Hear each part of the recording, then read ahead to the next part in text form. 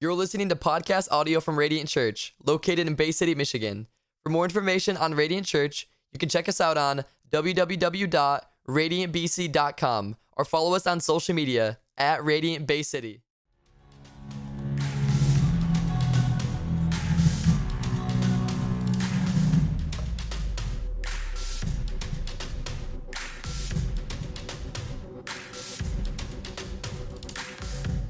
What's up, Radiant Church? You guys good? Good. Hey, happy Super Bowl Sunday. Go Lions, right? Yeah. Woo, yeah. Hey, they were 9-8 this year. There's a chance. Next year, that's right. Hey, if you're new this morning, welcome. My name is Marco. I am the lead pastor here. So glad you could join us. If you're watching online, leave us a comment. Share this on your news feed. Check out our YouTube page. Be a subscriber. I think we're over 400 subscribers now. Help us to continue to grow that list and continue reaching people with the good news of Jesus Christ. Well, today, listen, actually, not today. Let me pause for just a moment, and I want to just say something quick. This Wednesday night is our monthly night of prayer and worship. It begins at 6:30 and goes to 7:30. If you can be here, that would be amazing. We've been seeing God just do incredible things in our worship night. In fact, I think it was our last worship night, we had over almost 190 people here. The room was actually absolutely packed, and it was just incredible. And we're going to be praying about, our theme for this evening will be Psalm 27. We're going to pray about just the battle belongs to God. The battle belongs to God. Whatever battle you're facing, because here's what I know about all of you. I know that you are facing a battle, and if you're not facing a battle, you're about to go into a battle. And so we want to just pray with you, pray corporately, whether that's a battle for your marriage, whether it's a battle for your finances, whether it's your kids, whether it's a drug addiction, whether you, whatever it is, I don't know. There's a bazillion battles that you could be facing on a personal level on a daily basis, and we want to encourage you. We want to pray together and really just submit it to God and let Him do the heavy lifting. All right, so join us this Wednesday night. Today we are in week number 2. I'm going to try to slow down, but I've got a lot of content, not a lot of time. We are in week number 2 of a message series entitled Christ, Culture, and Church. And it is a study through the book of 1 Corinthians. We're going to spend 9 weeks here. We'll wrap this up just right after Easter Sunday. Easter Sunday is going to be incredible. We'll have 3 services for that as well. So just get ready for that. It's going to be a great day. But we'll wrap this series up the week after Easter Sunday. And this is a letter that Paul wrote. And if you're new to the Bible, it's in the New Testament. You can read it there. Paul wrote to the church that was located in Corinth. Now, let me just say this quickly. Paul, who wrote this letter, was a man who was radically saved by Jesus himself and transformed. Like, his whole life was transformed. Really an incredible testimony. Paul was not a Christian.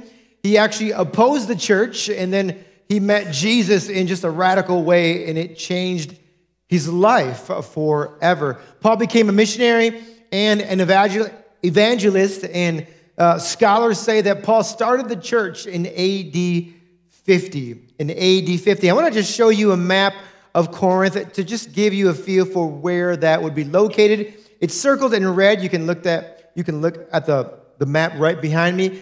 It's found in Greece. It was a key city in Greece, and then Turkey's to the right, of course. You can see Italy, and then, of course, the Middle East would be further to your right. If you're looking at the map, that would be Babylon would be modern-day Iraq.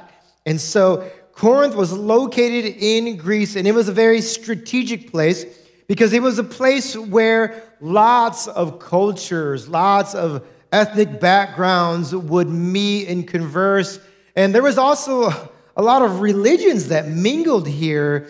And because of this, it was sort of a melting pot, so to speak, of cultures and backgrounds and belief systems. And because of that, there was actually quite a bit of dysfunction in the church there. And the reason for that really is simple, is because the members of the church permitted the sins of the city to enter into the local assembly, into the local gathering. The members of the church permitted the sins of the city to get into the local gathering. So Corinth was a bit like Vegas on steroids, if you're wondering what that was like. If you've ever been to Vegas, I'm not going to say anything else, okay? You know what that's like. And so I've been there myself. And so it was like Corinth, it was like Vegas on steroids. And here's what we learned in our first week as we looked at this series. We learned this, that when the church looks too much like the world, trouble ensues, right? When the church looks too much like the world, trouble ensues. When you can't tell the difference between the church and the world, something's off, man. It's just not right. It's just not the way it's supposed to be, okay? Because honestly here, the church, we were never meant to practice the same behaviors of the world, and we were not meant to participate in the sexual ethics of our world, and we were never meant to believe truly all the cultural narratives that are shoved down our throats through mass media and whatnot. We just don't believe all the lies, and we don't participate. At least we're not meant to, okay? So we're not meant to. And so rather, the church was meant to be what Jesus called a city on a hill. This is Jesus' words. Jesus called the church a city on a hill.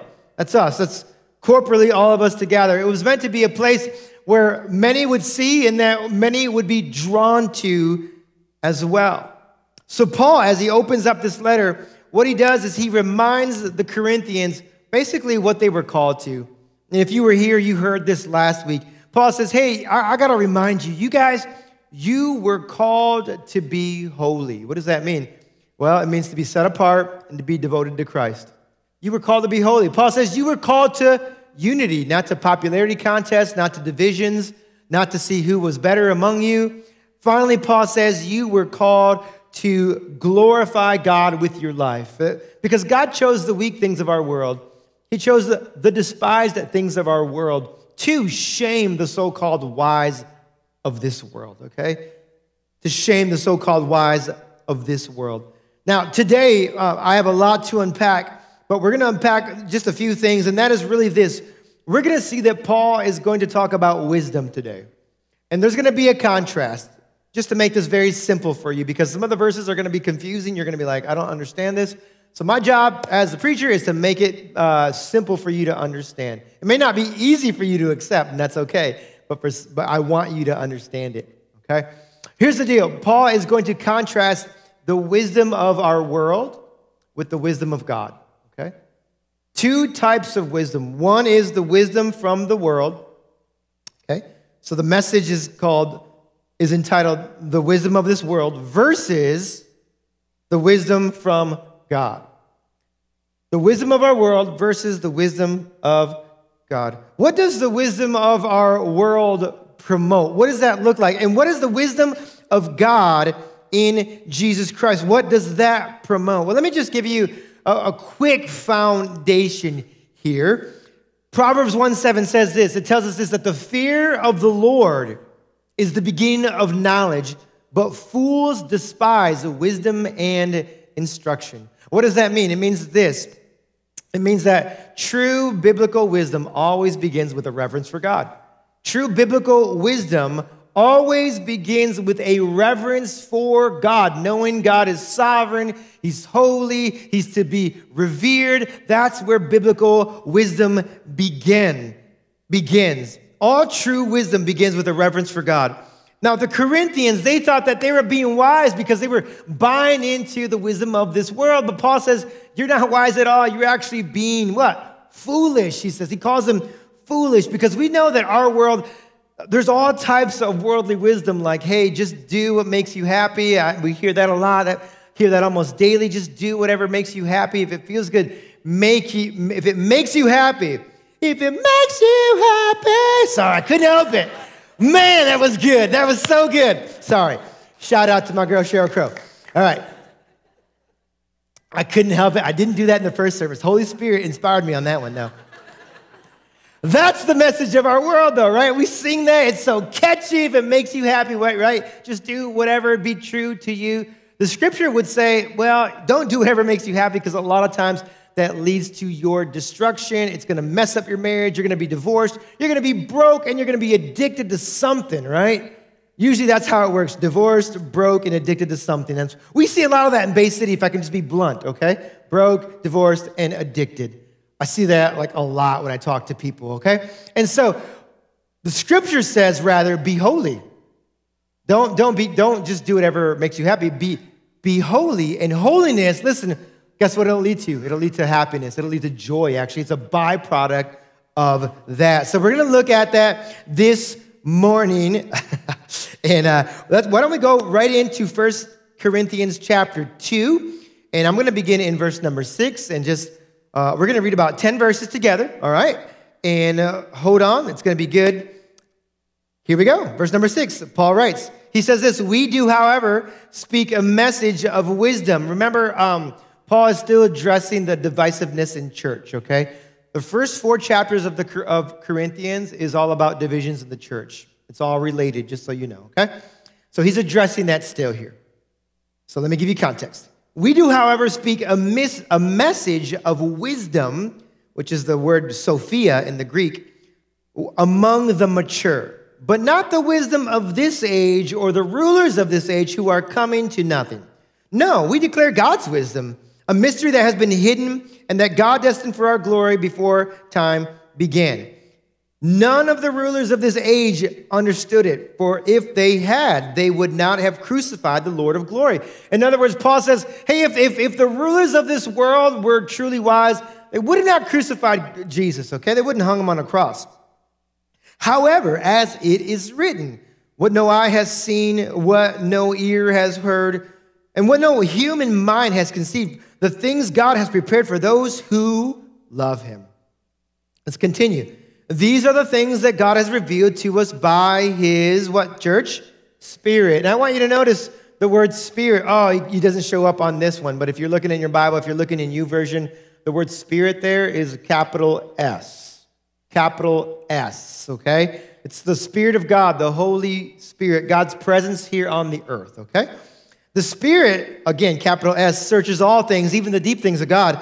For who knows a person's thoughts except their own spirit, little s, within them? In the same way, no one knows the thoughts of God except the Spirit of God. What we have received is not the spirit of the world, if you're in Christ, but the Spirit who is from God, so that we may understand what God has freely given us. This is what we speak, not in words taught to us by human wisdom, but in words taught by the Holy Spirit, the capital S, explaining spiritual realities with Spirit-taught words. The person, I love verse 14, the person without the Spirit. Who is the person without the Spirit? It's an unbeliever, essentially, okay? The person without the Spirit does not accept the things that come from the Spirit of God, but considers them foolishness. They think it's folly and cannot understand them because they are discerned only through the capital S, the Spirit, okay? This is why unbelievers don't understand the gospel, the Bible. They don't accept the message. The person with the Spirit makes judgments about all things, but such a person is not subject to merely human judgments. For who has known the mind of the Lord as to instruct him? But we have the mind of Christ. All right. Well, there's a lot here to swallow here, isn't there? A lot to chew on. And some of you are like, holy smokes, how is he going to unpack this in 23 minutes? Lord, help me, because I don't know how I'm going to do that as well, all right? So let's pray together, and we will dive right in. Father in heaven, we love you. Thank you so much for your word. It's alive. It's active. We do believe that, God. And thank you for Paul's words as well. And we pray that the Spirit would indeed open our hearts, our minds, to the realities that we see in Scripture, God. For we know that we cannot understand your word unless the Spirit of God actually does a work in us.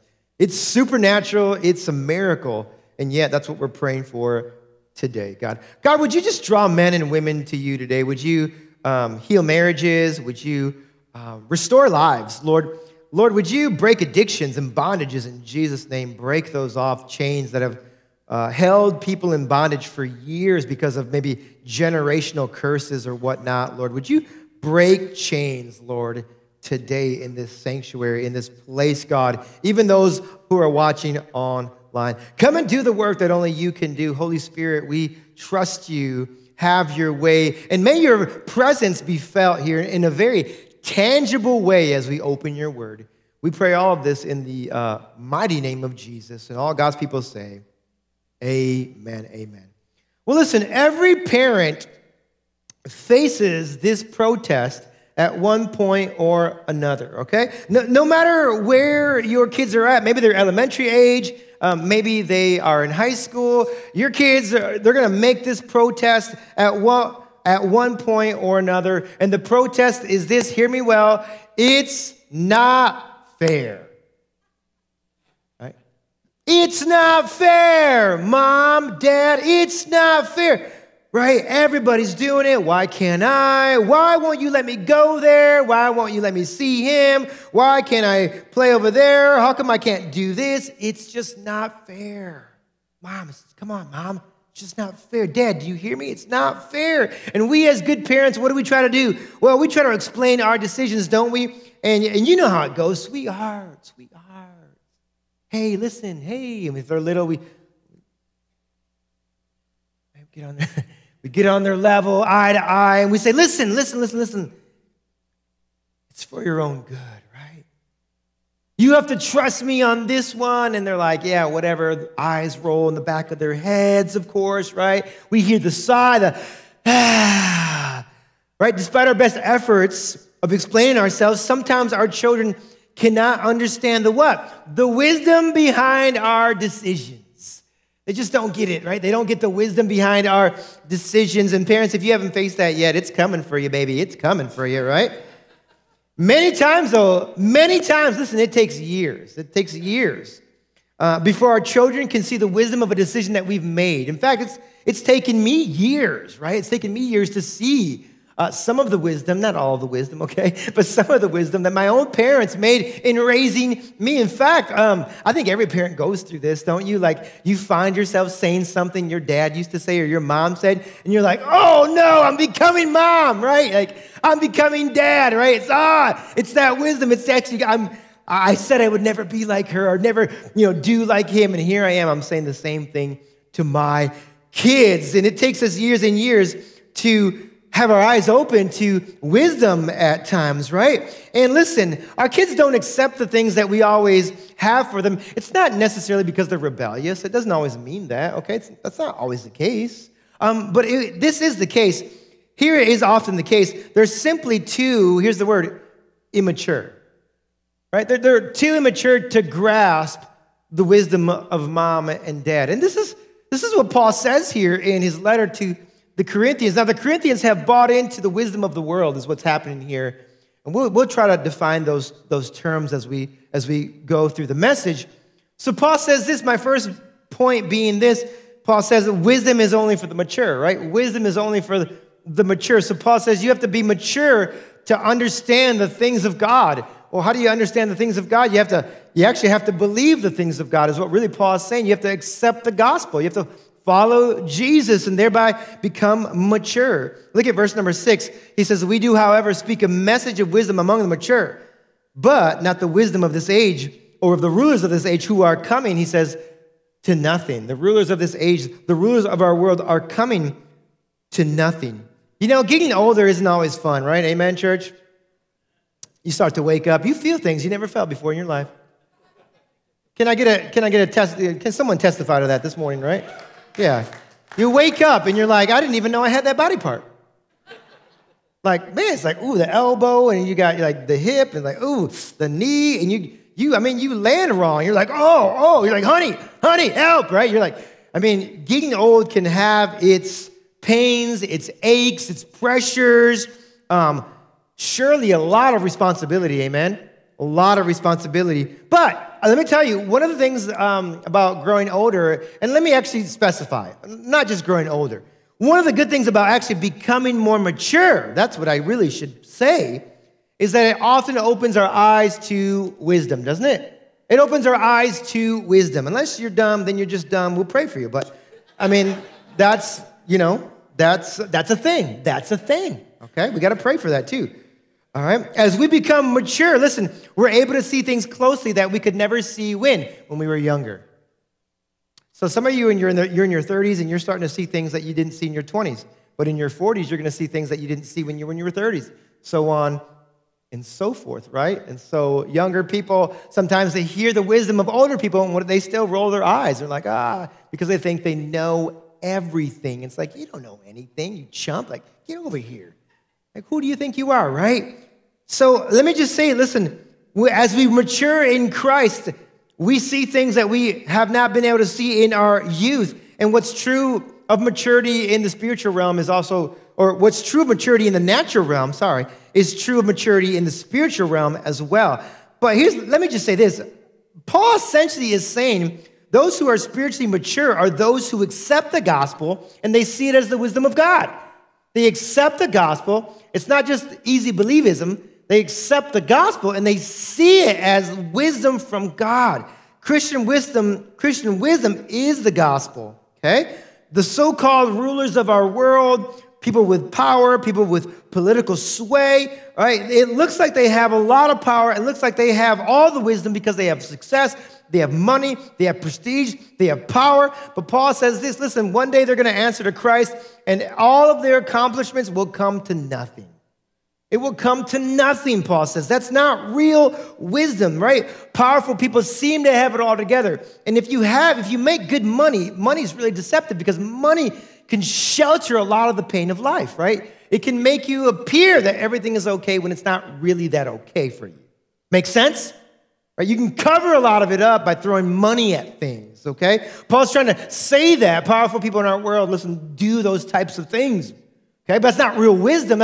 Never leads to life, though, right? Never leads to life. How do you know if somebody is mature?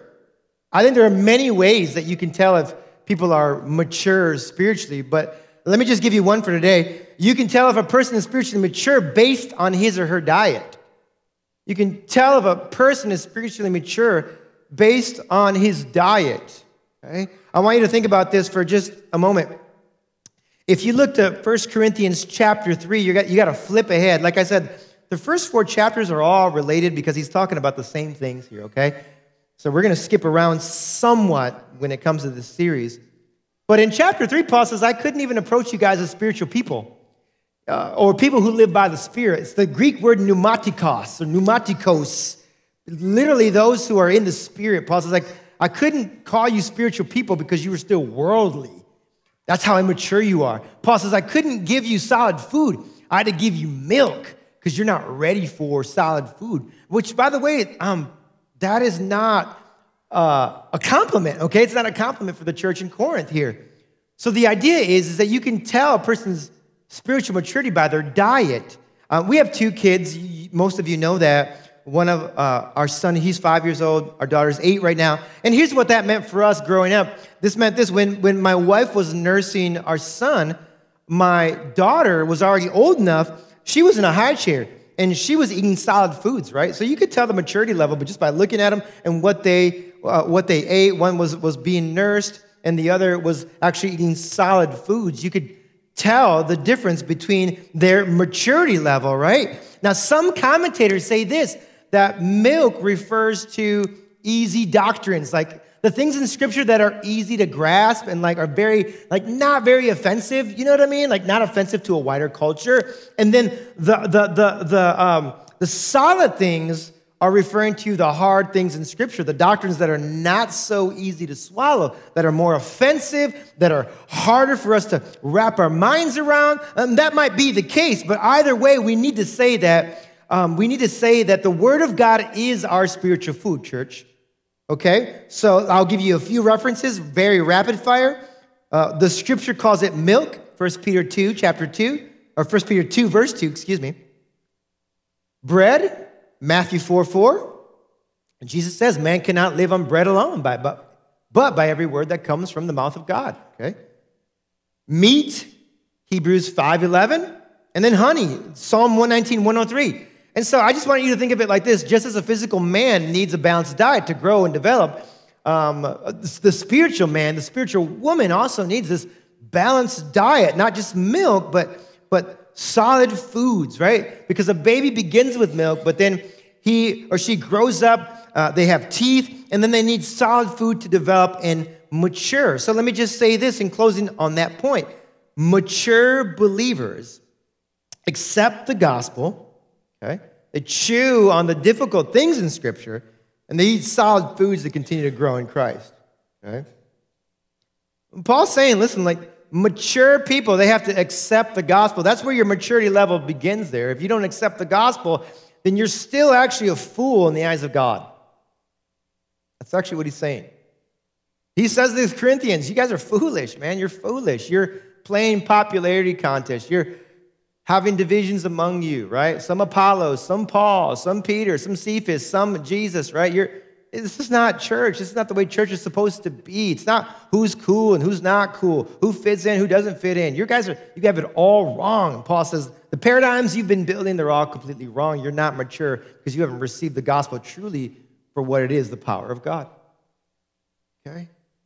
So listen, maturity, or wisdom, I should say, is for the mature. Number 2, Paul says, true wisdom comes from God and not the world.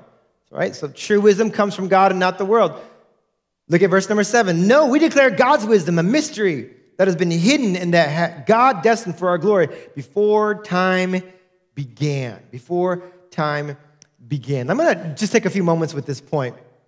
There's a lot of people in our culture, even in the church in some sense, that love the idea of God in their life, but they don't actually love God. I'm going to step on a few toes, so just get ready, okay? So they love the ideals of the faith, like, hey, let's love one another, let's be kind, let's forgive, let's just all hold hands, okay? That's a Christian thing, right? But at the same time, listen, at the same time, these certain individuals, not everybody, of course, but these certain individuals would fail to walk in the ways of Christ. Okay, so there's a difference, okay? I'm talking about specifically those who just love the ideals but don't want to walk in the ways of Christ, okay? And let me just say this. When you abandon the ways of Christ for your own ways, can I just say by default, you forsake the wisdom of God? I want to say it one more time. When you abandon the ways of Christ for your own ways, by default, you abandon the wisdom of Christ. You're abandoning the wisdom of God. Because why? Well, because you're doing it your way. So what are you doing? It's your wisdom, not God's wisdom. You see the difference there? It's your wisdom, not God's wisdom. So you might admire the ideals of the Christian faith, which is fantastic, but when you choose to walk in your own ways, you're still choosing, listen, the world's wisdom over God's wisdom. And I want us to be careful. Adam and Eve did the same thing in the Garden of Eden. When they listened to the serpent, they disobeyed. And what they did is they passed on the wisdom of God so they could seek moral independence from him. Humanity turned away from God, and what did they do? What did they do? They turned towards themselves. Like, well, we have the answer. We're better. We know better. We know better. Not you, not God. We know better. And mankind has continued to do that. And so listen, church, it's just gentle reminder from your pastor. I want to be careful that, I want us to be careful that we're not just fans of Jesus, but followers of Jesus, right? Right, so, we're not just fans of Jesus, but followers of Jesus. Let me just say this. Fans of Jesus admire Jesus, but they don't follow Jesus, okay? Right. And listen, we're all susceptible to that. So just, okay? We're all susceptible to that. I get that, okay? Sometimes, though, we do think that admiring Jesus and following Jesus are the same thing, but they're not, right? They're just not. Following Jesus, listen, admiring Jesus and following him are not the same thing. One admires Jesus from afar, but doesn't follow his ways, and the other surrenders to Jesus and then begins living as he lived, as he walked. This is the message that we see here, I believe, in Corinthians, that true wisdom, listen, that does not come from our own ways. It comes from following God's ways. True wisdom comes from the Lord. Finally, number 3, Paul just says this, that the person without the Spirit cannot accept the wisdom of God, right? But the person without the Spirit cannot accept the wisdom of God. Now, there are those who, of course, are immature, and we know that, but then there are those without the Spirit as a whole. The person without the Spirit cannot accept the wisdom of God. They cannot understand things of God. It says this in verse number 14, the person without the Spirit does not accept the things that come from the Spirit of God, but considers them, here it is, church, foolishness, right? Foolishness.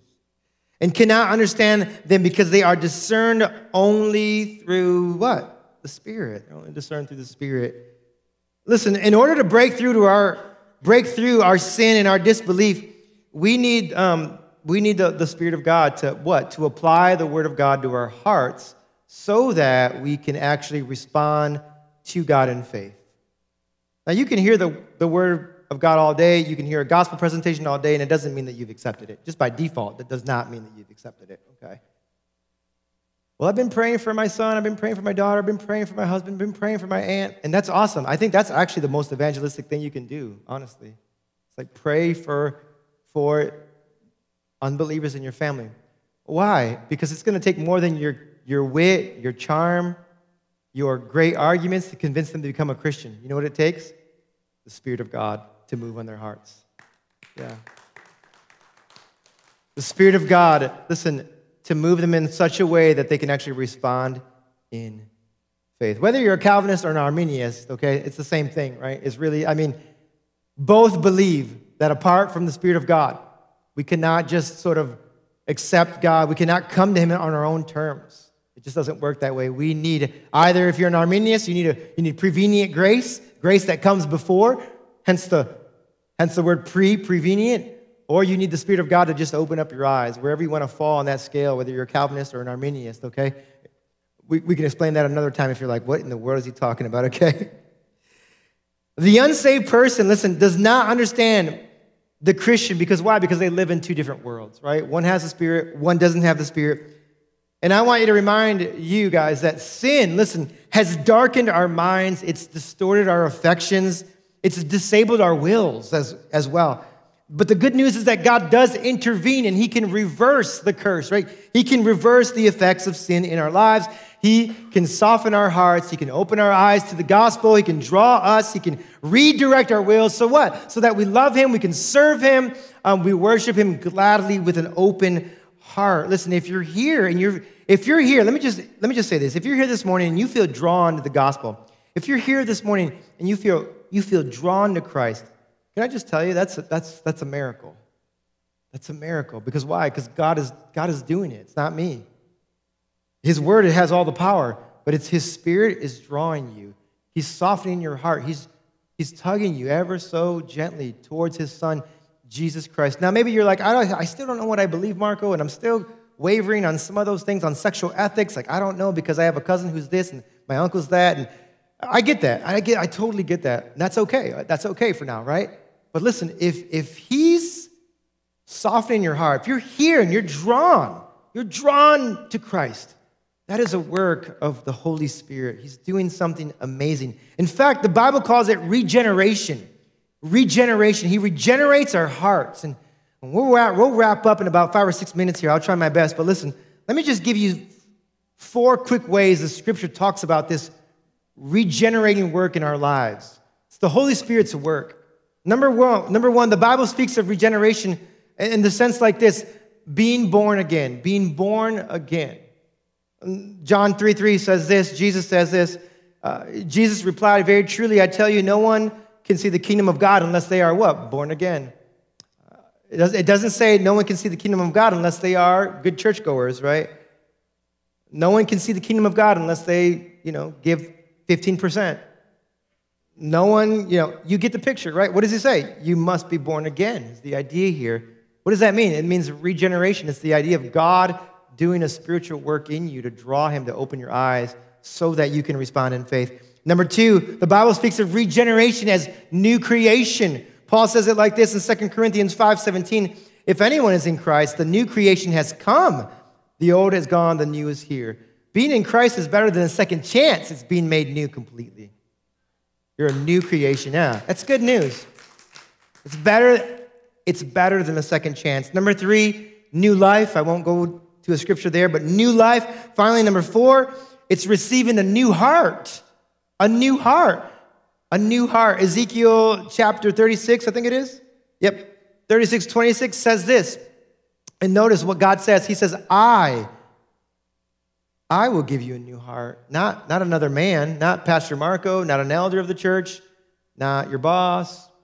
It's the Lord. I will give you a new heart and put a new spirit in you. I will remove from you your heart of stone and give you a heart of flesh. And then verse 27 says this, and I will put my spirit in you and move you to follow my decrees and be careful to what? Keep my laws. A person who's spiritually dead cannot obey God. It's impossible. Paul says that you cannot, those who are in the flesh cannot please God. What's the problem with our old heart? Well, the problem with our old heart is our old heart loved all the wrong things. We were, by nature, by default, we were lovers of ourselves, not lovers of God. By default, we were worshipers of ourselves, not lovers, not worshipers of Yahweh, the one true God. Let me ask you a question as we get ready to close this morning. What's propping up your life? What's propping up your life? Is it the wisdom of the world or the wisdom of God? Right? And I know it's so easy, you guys. Here's why it's so easy to follow the wisdom of the world, because we hear it 24 hours a day.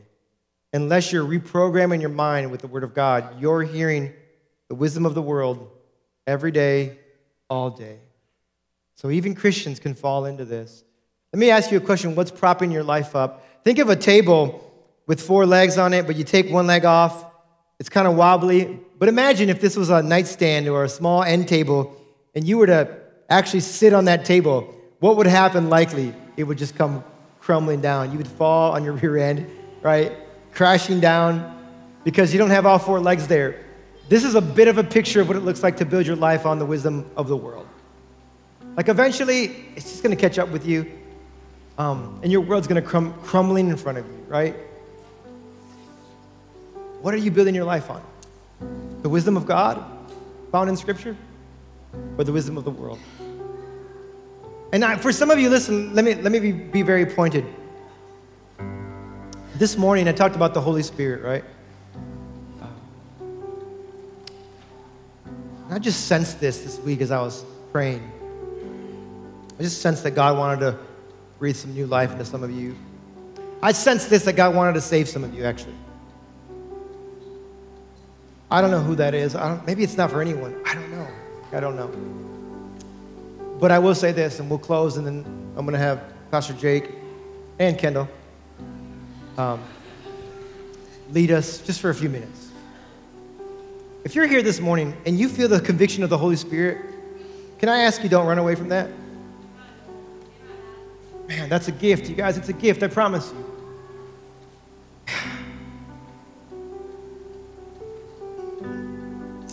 If you're here right now and you feel like the Spirit in you is coming alive, like there's an awakening, can I beg you, don't harden your heart. Don't harden your heart. Don't push it. Don't suppress it. Paul says this in Romans 1, that we've suppressed the truth because of our wickedness. Some of you, you're here and you're hearing the message, and yet when you feel the prompting of the Spirit, what you do is you push it down. You're like, ah. Right? Don't suppress it. Don't harden your heart today. Can I just tell you that's a gift from God? It's a miracle that you're hearing this. If you desire the wisdom of God, if you want, to accept the gospel today, today is the day of salvation. I just want to challenge you. Today is your day of salvation. I'm not talking about just believing in God, because so many people say that. What God? What God do you believe in, I guess is my question. What God? A God of this world? The one that human rulers all listen to? Or the God of all creation that we see in Genesis? So if you're here today, listen, and the Spirit of God is moving on you, listen, don't suppress it. Don't push it down. Don't harden your hearts. Today, I want you to surrender your ways to Him. Listen, today I want you to bow your knee. Listen, today I want you to repent of sin. I want you to follow Jesus. I don't just want you to go through the motions. Listen, if you're wondering, why isn't my heart stirred for God? Why isn't my heart stirred? Why isn't my heart's affection stirred for Him? Listen, it may be that you're just hardening your heart over and over and over again. listen, the danger is that if you do it too often, your heart becomes calloused. And then you no longer can sense the Spirit moving. And I just, like, I don't even know if it's for anyone in here today. I just took a risk in first service, and I'm going to do it again by faith. I'm just going to do it again. We're just going to welcome the Holy Spirit. We're going to welcome the Holy Spirit just for a couple minutes, okay? Just to search your hearts. And if you don't know Jesus, we want to talk to you. Our prayer team, they're not going to come up right now, but they're going to come up in a few minutes. And we just want to pray with you. We want to lead you to Jesus. We want to give you some tools. We want to encourage you. We're not here to beat you up. We're not here to condemn you. We're not here to tell you how much of a failure you are. You already know that. Satan already tells you that every day. It's for some of you. I'm serious. Satan is the accuser, so he holds that in front of us, right? He tells us that we're failing as a mother, we're failing as a dad, we're not doing this, we're not working hard enough, we don't make enough money here, we don't do that, right? We're not here to tell you everything you're doing wrong, but to invite you into a relationship with Jesus. We're going to sing this song just for a couple moments. It's called Holy Spirit. You know it. Let me pray for you right now, and then I want you to stand up. Holy Spirit, just come and search our hearts just for a few moments today. Come and soften our hardened hearts, Lord. So often our hearts are hardened because of life, and we've just seen too many things, God, and we've been hurt too many times. So God, just by your Spirit, would you soften our hearts? And I pray that, Lord, if men or women today here sense your prompting, I pray that they would not run away from it. I pray that they would not harden their hearts, but today give their lives over to you. Jesus, do what you can only do. Spirit of God, have your way. Have your way. In Jesus' name.